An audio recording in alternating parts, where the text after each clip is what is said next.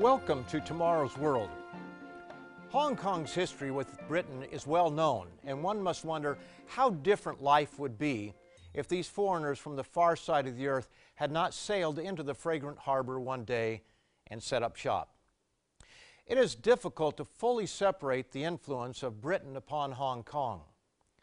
Victoria Harbor is named after Queen Victoria, and vehicles still drive on the British side of the road, unlike Hong Kong's Chinese counterparts on the mainland. Even to this day, the English language is widely spoken. Britain brought good government and a free market economy, freeing its industrious people to make Hong Kong one of the truly great cities of the world. Yes, one must wonder how different life would have been without the British. Would Hong Kong's inhabitants have experienced the Great Leap Forward and the Cultural Revolution? Would they have been isolated from the rest of the world for much of the 20th century?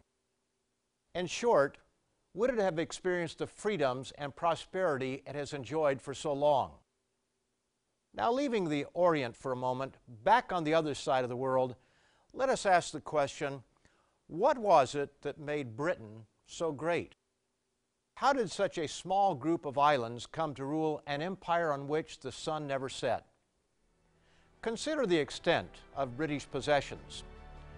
At her height, her company of nations included New Zealand, India, Australia, Canada, South Africa, other nations in Africa, and numerous Caribbean islands.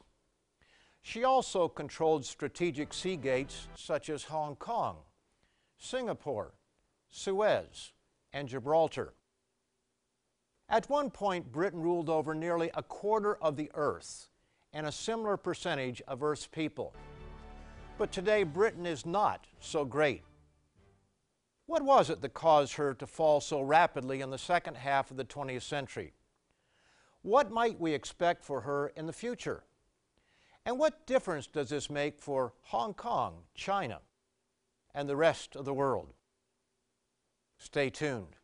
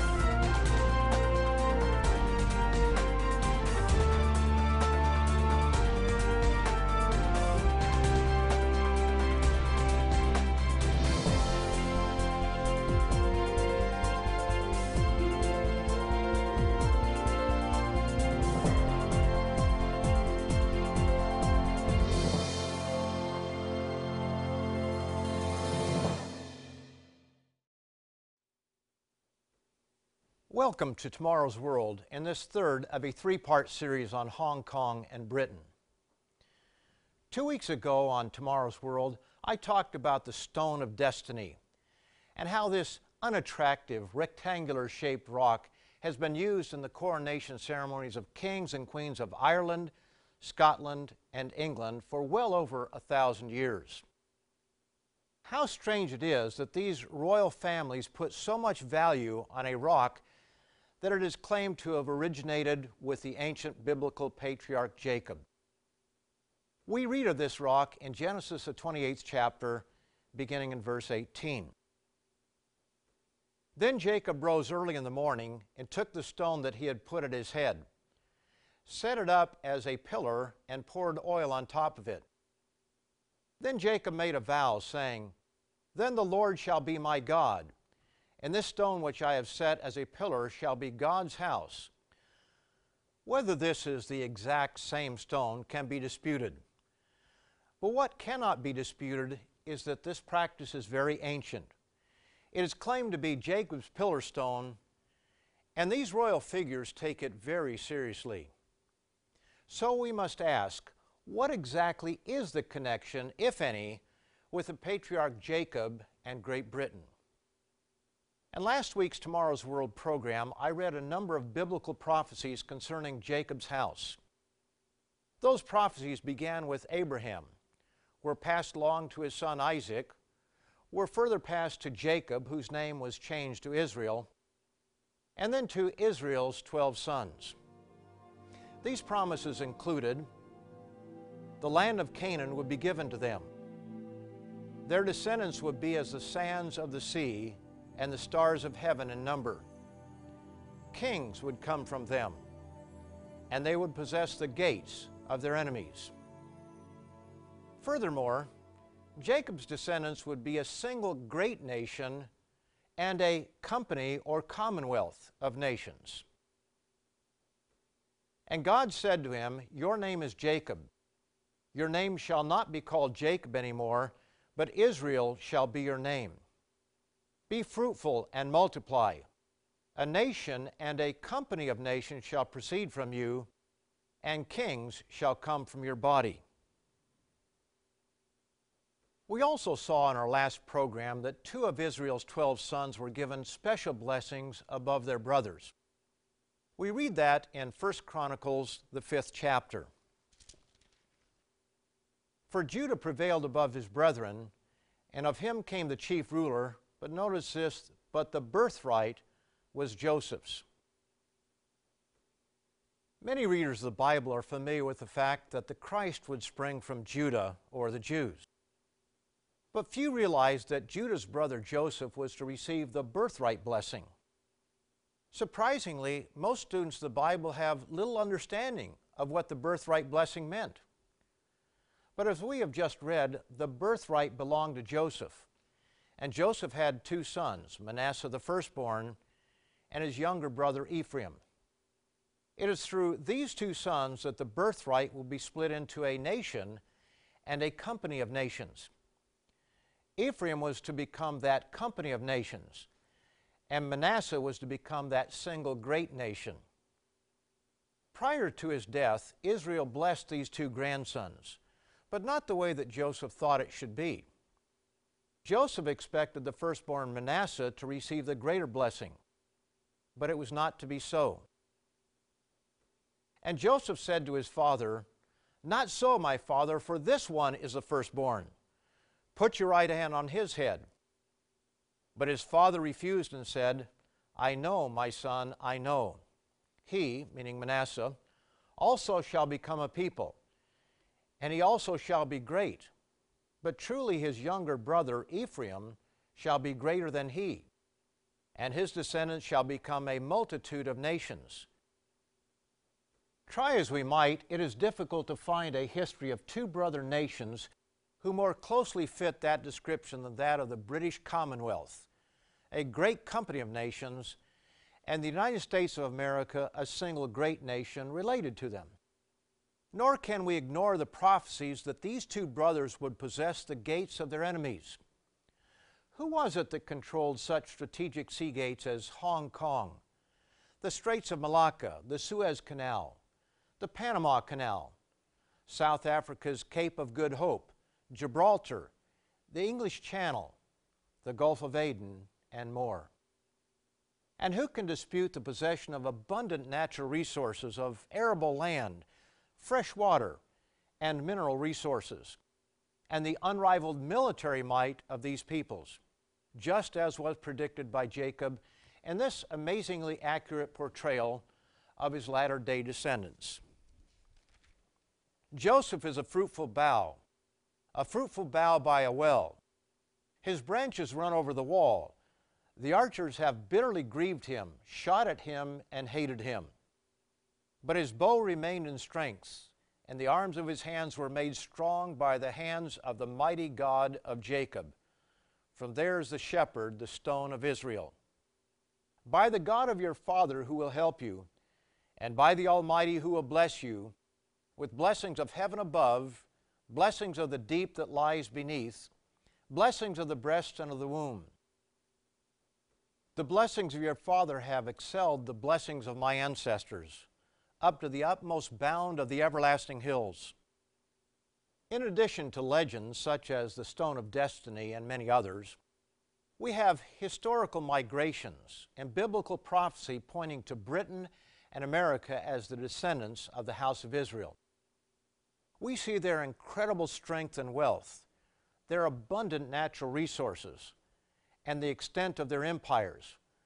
But we also see fading empires. The same prophets who predicted wealth and greatness also predicted the fall of these nations if they turned away from God. Notice this incredibly accurate prophecy and how it applies to the American and British peoples. If you walk in my statutes and keep my commandments and perform them, then I will give you rain in its season. The land shall yield its produce, and the trees of the field shall yield their fruit. But if you do not obey me, and do not observe all these commandments, and if you despise my statutes, or if your soul abhors my judgments, so that you do not perform all my commandments, but break my covenant, I also will do this to you. I will even appoint terror over you. In recent decades, Britons and Americans have forsaken their religious roots. The United States, for example, was founded on Judeo-Christian principles. But today their judges and leaders can't remove God out of their sight quick enough. In 1964, a Supreme Court decision banned prayer from public schools. High-profile cases have ordered the removal of the display of the Ten Commandments from courts, public buildings, and schools. It's quite a spectacle to see pornography defended, but moral laws proclaimed harmful. And what are the fruits? If you despise my statutes, or if your soul abhors my judgments, so that you do not perform all my commandments, I also will do this to you. I will even appoint terror over you. What the descendants of Israel have forgotten is the source of their strength. I say forgotten because there once was some understanding that it was God Almighty who gave them these blessings and made them strong. A couple of years ago, I was in London watching a performance at the Royal Albert Hall. When the concert came to its finale, the Master of Ceremonies invited everyone to stand up and sing. The piece chosen was Land of Hope and Glory. Since I was a visitor from Canada, I was familiar with the music, but not with the words. And what I heard surprised me. Land of hope and glory, Mother of the free, how shall we extol thee who are born of thee? Wider still and wider shall thy bounds be set. God who made thee mighty, make thee mightier yet. God who made thee mighty, make thee mightier yet. Yes, there was a time when Britons knew from where their might had come. And the same can be said for their brothers in the United States, but no more. Arrogance, pride, and downright hostility toward God and His laws have caused them to forget. In return, God has prophesied this for these ungrateful people. My people are destroyed for lack of knowledge. Because you have rejected knowledge, I also will reject you from being priest for me. Because you have forgotten the law of your God, I also will forget your children. Long ago, the one who blessed Israel warned his people not to forget him when they became prosperous and strong. When you have eaten and are full, beware that you do not forget the Lord your God by not keeping His commandments, His judgments, and His statutes which I command you today. Lest when you have eaten and are full, and have built beautiful houses and dwell in them, and when your herds and your flocks multiply, and your silver and your gold are multiplied, and all that you have is multiplied, when your heart is lifted up, and you forget the Lord your God. The birthright nations of Israel have done exactly what God warned them not to do. When they became prosperous, they said in their hearts, "My power and the might of my hand have gained me this wealth." He further reminds them not to forget who it was who made them mighty and wealthy. "And you shall remember the eternal your God, for it is He who gives you power to get wealth." If you would like to discover more about how this topic impacts your life, visit us online at www.lcgcanada.org to read our featured literature free of charge.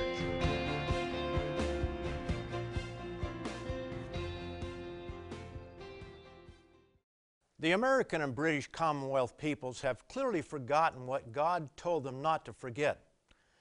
They have rejected God and despised His commandments. They've turned to New Age foreign gods, mystics, and astrologers. Murder, adultery, greed, and covetousness are rampant. Nations that were once the greatest exporter of Bibles and morality have become the greatest exporters of pornography and immorality. The United States was once the greatest creditor nation. Today it is by far the greatest debtor nation in all of man's history. The largest so-called gay rights parades in the world are today held in the cities of the birthright peoples: Sydney, Australia, San Francisco and New York in the United States, and Toronto, Canada. Jerusalem is the gay rights capital of the Middle East, and the only place that allows homosexuals, lesbians, transvestites, and bisexuals to parade openly. It is no wonder that God describes His latter-day people of Israel in these terms: all of them are like Sodom to me, and her inhabitants like Gomorrah. The third of the major prophets of the Bible describes the two houses of Israel, the Jews, and the 10 tribes, which include the British Commonwealth, and the United States, as being like a sister of Sodom. Furthermore, he explains the cause of the problem. Look, this was the iniquity of your sister Sodom. She and her daughter had pride, notice that word, fullness of food, and abundance of idleness. Neither did she strengthen the hand of the poor and needy. You see that I focused on the word pride. How is it that God knew 2,500 years ago the very word the homosexual movement would use to describe their very attitude? Today we see a very troubled world. The Anglo-Saxon Celtic peoples that make up much of the British Commonwealth nations and the United States are in trouble. Their economies are in shambles. Their militaries, though still the strongest in the world, are overstretched. The mighty British Empire is no more, and knowledgeable voices are openly discussing the end of American dominance. As we all know, power hates a vacuum. When America collapses, as it surely will because of its sins, who will fill the void? The world is already seeking an alternative to the United States dollar as the reserve currency for the world. So far, as of the recording of this program, no one has come up with a substitute. But what happens when the dollar falls, as it surely will? Who and what will fill this vacuum? The surprising answer is found in the pages of the Bible. Events occurring right now are setting the stage for a final conflict among nations. Those of us here at Tomorrow's World have known for decades, because of Bible prophecy, that the status quo would not continue forever in the Middle East. While much of the world rejoices over the fall of dictatorships in North Africa, they will be sadly disappointed with what rises out of the rubble. The Bible tells us that a king of the south, a powerful leader to the south of Jerusalem, will rise up at the time of the end. The book of Daniel reveals what this future leader will do. At the time of the end, the king of the south shall attack him, and the king of the north shall come against him like a whirlwind, with chariots, horsemen, and with many ships. And he shall enter the countries, overwhelm them, and pass through. Now, who is this king of the north? Other prophecies reveal him to be a charismatic figure to whom 10 European kings or rulers will give over their power. For reasons I don't have time to explain in this program, this leader will almost assuredly come from Germany. And when this king of the south pushes or attacks him, as the above verse confirms, he will come into the Middle East with great power and overwhelm this king of the south. Notice what else he will do. He shall also enter the glorious land, and many countries shall be overthrown. But these shall escape from his hand: Edom, Moab, and the prominent people of Ammon. This describes the country of Jordan. He shall stretch out his hand against the countries, and the land of Egypt shall not escape. He shall have power over the treasures of gold and silver, and over all the precious things of Egypt. Also the Libyans and Ethiopians shall follow at his heels. But news from the east and the north shall trouble him. Therefore he shall go out with great fury to destroy and annihilate many. Yet he shall come to his end, and no one will help him. The decline in power of the British and American peoples will leave the world in an unstable and dangerous state. Now, there are some things that you and I have very little control over. But what we can control is our own lives, how we are going to live them. It is easy to look at the sins of the United States and Britain, but what about your sins and those of your own city? If God is going to punish Israel for their sins, will He turn a blind eye to other cities and nations who commit the same things? Bible prophecy tells us He will not. But the record of the Bible does give us something very encouraging to consider. About 800 BC, the Assyrians were growing in power. God sent His prophet Jonah to warn them that in 40 days, God was going to overthrow their capital of Nineveh. For those familiar with the book of Jonah, you know that Jonah was a reluctant prophet. Instead of doing what God told him to do, Jonah caught a boat and took off in a very different direction. After being cast overboard, a large fish, specially prepared by God, swallowed him and 3 days later vomited him up on the shores of the Mediterranean Sea. And this time, Jonah decided to do what God said. And Jonah began to enter the city on the first day's walk. Then he cried out and said, "Yet 40 days, and Nineveh shall be overthrown." People almost never listen to God. They ridicule His prophecies and disregard His laws. But Nineveh appears to be the one exception in man's history. Notice their reaction beginning in verse 5. So the people of Nineveh believed God, proclaimed a fast, and put on sackcloth, from the greatest to the least of them. Then word came to the king of Nineveh, and he arose from his throne and laid aside his robe, covered himself with sackcloth, and sat in ashes. And he caused it to be proclaimed and published throughout Nineveh, saying, "Let neither man nor beast, herd nor flock, taste anything. Do not let them eat or drink water, but let man and beast be covered with sackcloth, and cry mightily to God.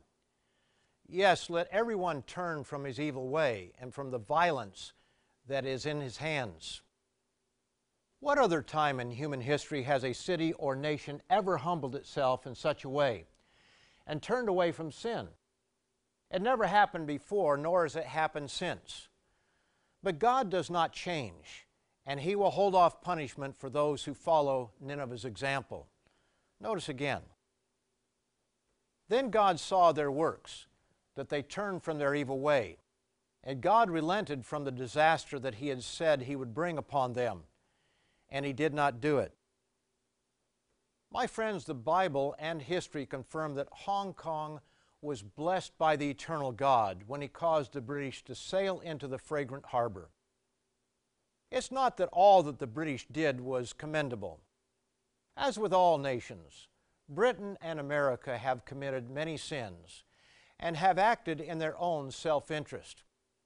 But in spite of this, many nations and cities around the world have been better off because of them. The time is coming when these chosen people are in for a difficult time. The Bible describes the time we are entering into in these words. "Alas, for that day is great, so that none is like it. And it is the time of Jacob's trouble, but he will be saved out of it." Yes, it is the time of Jacob's trouble, and there is no time in history that will be like it. It is going to be the worst time in man's history. But you, my friends, can escape this time of trouble. Even if you don't understand all that I've covered in these last 3 programs, you should know this. The God of the Bible is a God of love. He loves His people. He loves Britain and America. But He also loves you. He has shown great favor to Hong Kong. You have been blessed with one of the most beautiful cities in the world. And He loves China. He has given us laws which, if kept, will keep us from a world of hurt. But He has given us free moral agency, and we must choose whether to obey Him or not. One of the most important scriptures in all the Bible is found back in the book of Deuteronomy, the 30th chapter and verse 19.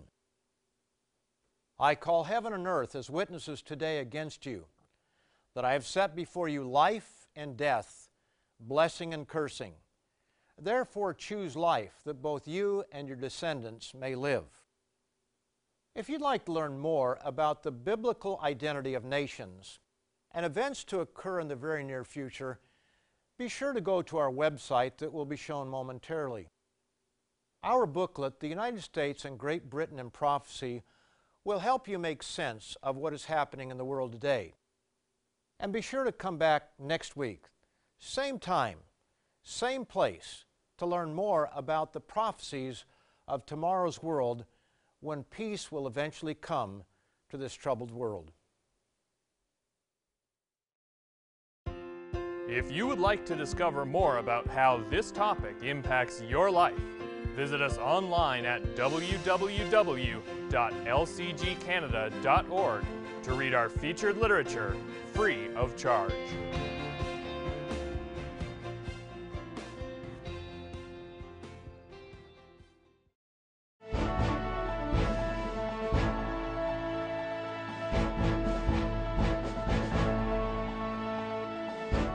The preceding program is produced by the Living Church of God.